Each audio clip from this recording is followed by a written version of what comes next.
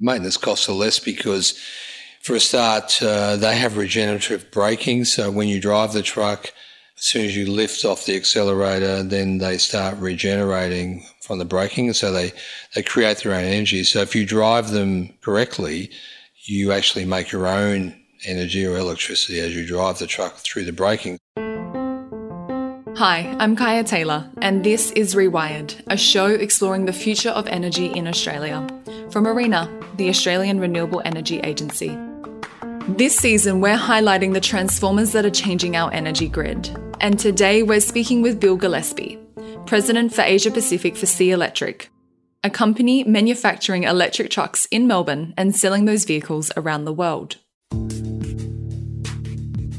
Sea Electric mainly focuses on building electric trucks in Melbourne.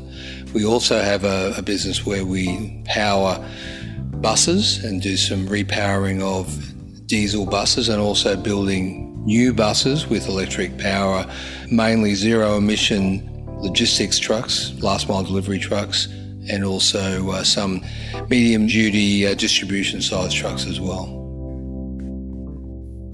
Well, the business was established in 2012 by Tony Fairweather, who's CEO and founder. Started in, he's a Brisbane guy, but started the business out of Melbourne. I think the family had other interests in Melbourne and saw an opportunity. There were a lot of demands even sort of 9 years ago for companies to look at their carbon emissions and how were they going to reduce those. And clearly, transport variously produces a lot of carbon, so it was a pretty obvious choice for their business to look at that opportunity. I think he had personally worked with major logistics companies, and they'd all said that, listen, they have a goal to reduce emissions, so producing an electric truck of some size was quite an obvious objective and proposition. So they founded the business, and since then it's developed, and really the office opened, if you like, full-time in Melbourne and the factory in 2017.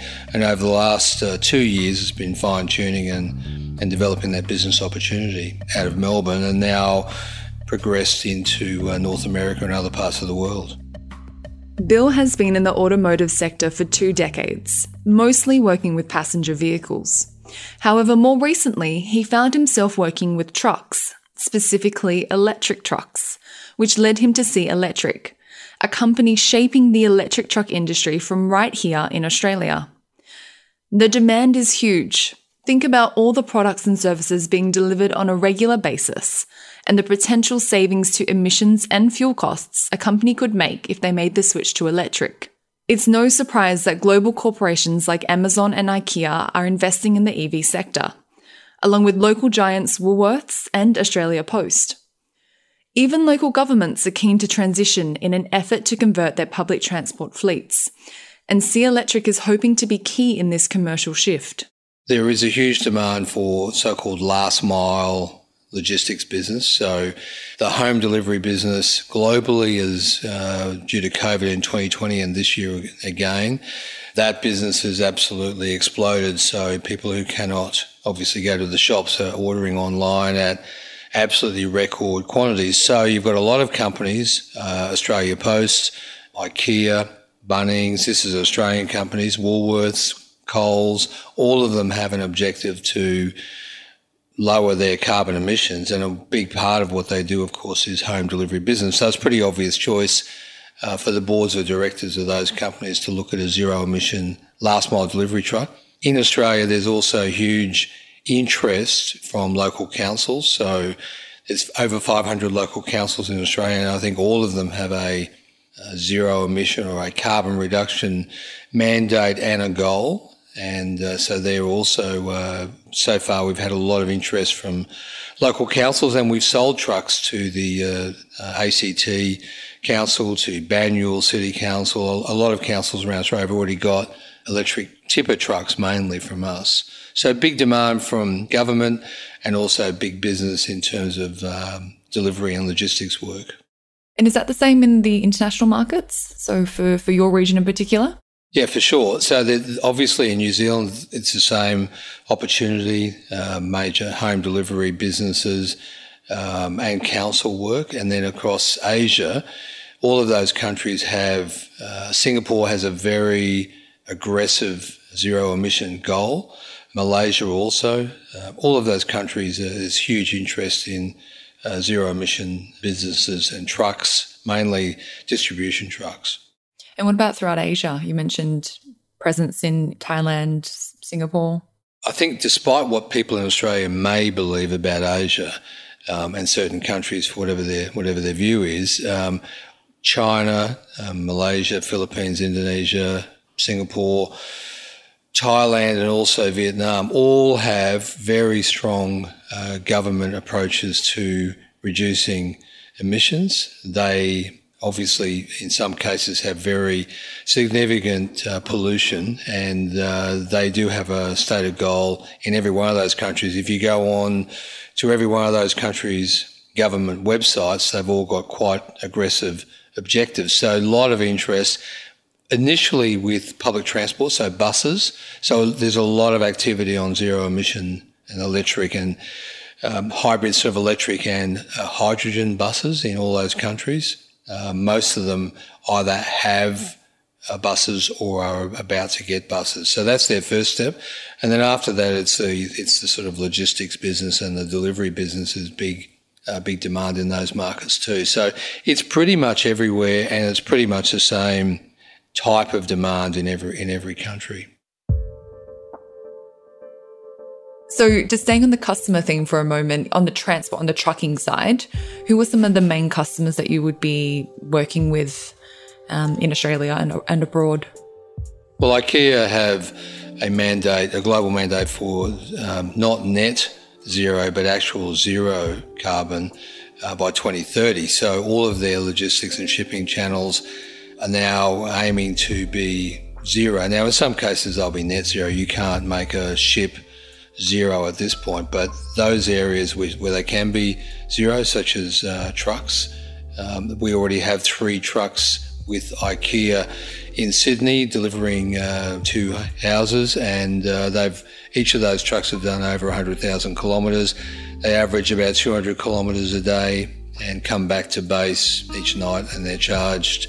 So that's a real world example right now with IKEA. But really, if you look at DHL, UPS, Amazon, all of those companies have really aggressive plans around zero emission delivery. So Amazon they've ordered 100,000 vans from another company, Rivian, who is building a delivery van. In our case, we're working closely with DHL and UPS in Asia and also in North America. So, yeah, all of those companies have a big vested interest in what's going to happen, of course, and we all know this. In the next 10 years, there'll be cities around the world, and it's happening now, where you won't be able to take a diesel truck into the city and deliver.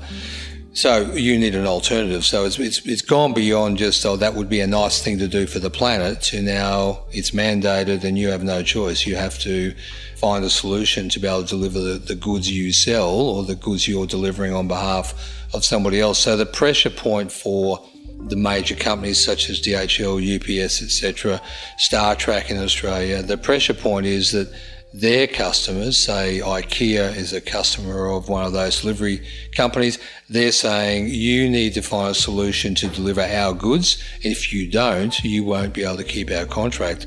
So that's the pressure that's happening on those sort of companies. Plus, those companies also have their own mandate as well. So it's not entirely altruistic. They also want to do their bit for the planet, if you like. While transitioning an entire fleet of trucks could be a big undertaking for a delivery business like Australia Post, being able to offer a clean delivery service could be a huge win for retailers as more Australians look to reduce their carbon impact. I certainly think the profile of certain customer base, and maybe IKEA is one of those, but there's a lot of customer base that will choose to have their goods delivered by a zero-emission vehicle. I think they would tick that box. They might even pay a little extra for that privilege. And there are plenty of customers, I believe, in Australia who will do that. So, yeah, I think that's definitely going to happen over time, that will be a demand-driven outcome. One of the other areas I didn't mention was the waste management area. So the collection of home waste. A lot of companies now in Australia, and we've built a lot of waste management trucks or rubbish trucks, if you like, that pick up the wheelie bins from the side outside your house.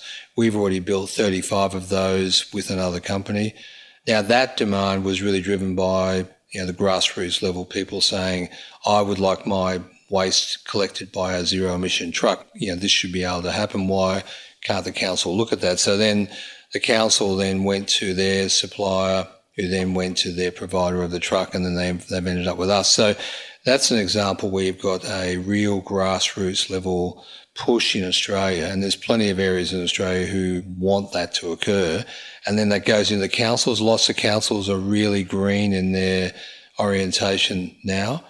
And so you're seeing really, even if the federal government doesn't really have a well laid out plan at this point on energy, it's happening at the council level and then going up into state governments around Australia, then it will eventually end up in federal. So, it's really a consumer-led approach on what you're seeing today.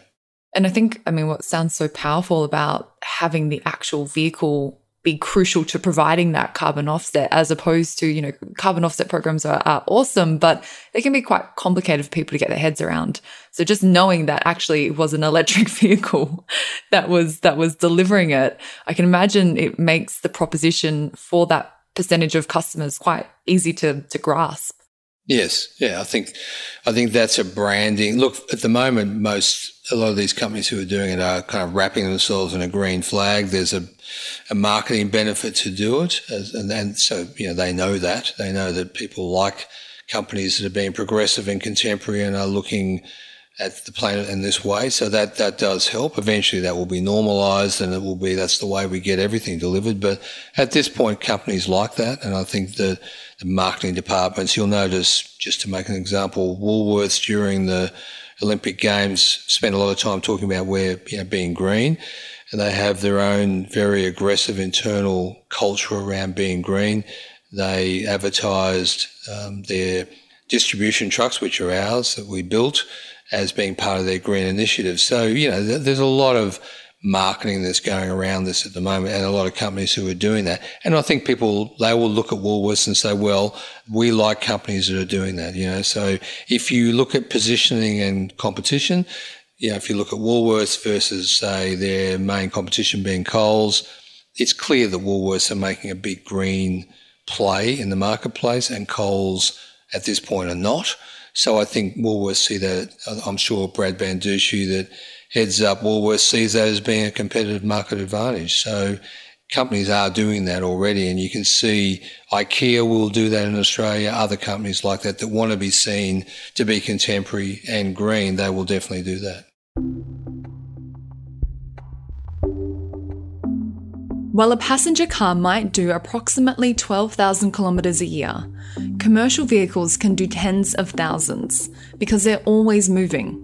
Time is money for commercial vehicles, so the more they're on the road, the higher the chance of a business recouping their investment. With EVs, there's also less moving parts, which means less chance of a breakdown and less investment in ongoing maintenance.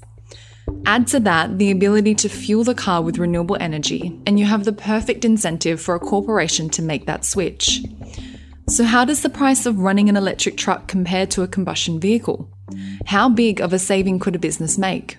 That is caveated by so many things, like where do you run the truck? How big is the truck? How big is the body of the truck? Do you run mostly urban? Are you in Sydney, or are you in Brisbane or Adelaide? All of those things matter, but we're looking at, in some cases, the IKEA truck, for instance. Those trucks cost typically around $12 a day to operate, whereas the diesel equivalent obviously is a lot more than that. So if you're talking diesel at $1.65 a litre, and depends where you get your energy from and whether it's net carbon energy, so green energy in other words. So if you're paying around the 14 to 16 cents per kilowatt hour versus the $1.65 for diesel, the saving is pretty extreme if you're doing that 200 kilometres a day and you're doing that 6 days a week, you can see the savings would add up pretty quickly. They typically start life about 3 times more than their equivalent diesel truck. This is the electric truck. And then really over a period of 5 years, you eliminate that cost disadvantage. So it's called a total cost of ownership, and in our case, it's around the 5 to 5.5 year mark where the stars cross over. But of course, on top of that, customers don't just attach on the fact that it costs less to run it. They know that they're saving the planet, they're helping the planet. They also like the fact that they're buying less diesel. You know, if you use 10,000 litres of diesel in 5 years, that's 10,000 less litres of diesel that need to be produced. So, there's a lot of savings, not just monetary, but there's also great savings to the climate and also to the planet. So I think a lot of customers are really attaching at those 3 levels rather than simply at the price or the cost of running. Maintenance costs are less because, for a start, they have regenerative braking. So when you drive the truck, as soon as you lift off the accelerator, then they start regenerating from the braking. So they create their own energy. So if you drive them correctly, you actually make your own energy or electricity as you drive the truck through the braking. So, and that braking means you don't have to replace the brakes. So let's say in a typical light delivery truck, you replace the brakes every year. That's around $2,000 to $2,500. In an electric truck, it's 3 times over 5 years, not 5 times over 5 years. So there's a $6,000 or $7,000 saving as well. And just on top of that, they just need less maintenance. They just need less maintenance than a diesel truck because there's just simply less bits of those mechanical items moving around. In recent years, Australia's passenger car manufacturing industry has all but shut down. We no longer make cars locally because it's just cheaper to import them. Given the history we have with vehicle manufacturing, Bill says it's probably surprising to many that Sea Electric are making their vehicles locally. There are no more passenger car manufacturers, obviously, but it's not unusual in Australia for trucks to be assembled. We assemble and we do some manufacturing. Most PACCAR, I think Kenworth do more of that, and so does Volvo. So it's not abnormal. But yes, look, I think customers are quietly surprised that they are made in Melbourne. And there is a bit of a view, which we hear a lot of as well, how come you guys are being able to build these and other major truck companies are not? And that will change over time. But where we do offer a solution, we can do a small delivery truck right up to a big truck, and that does make us different. But yeah, I think they're pleasantly surprised they're made in Australia. It's a big advantage for us right now. What are you most excited about in this space? It sounds like you're working in a very, very exciting and a highly, like kind of a understated hero of this whole transition. So I would love to know what's inspiring you, what excites you about this work. Well, I think what I've been speaking about mostly is that the inspiration around the fact that not to be too to come from too high a position, there is really something that's great about doing this. If you care about the world at any level, and I do, and I care about what we're all doing to the planet generally, this is a good thing to do. I like automotive. I'm really interested in making the best automotive machine we can make, and if it's doing something good for the planet, why not? I also think it's great to be talking to customers and companies about how they solve that challenge themselves. So that's really interesting too. On top of that, you get to talk to government about their goals and what we can do to help them on that too. So there's just a whole range. It's not just about, selling trucks. We would never say we sell trucks. We offer solutions to companies that need to solve their current challenges around the environment, and everyone needs to do that. So I think that's really interesting, and I love it.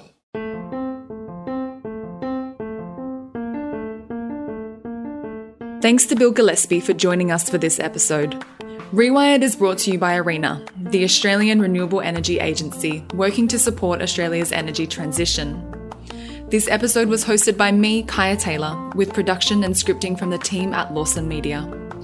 If you've enjoyed the conversation and want to learn more about the transformers working to change our energy grid, or the projects that ARENA is funding, You can find out more on our website, arena.gov.au. I'll speak to you again soon.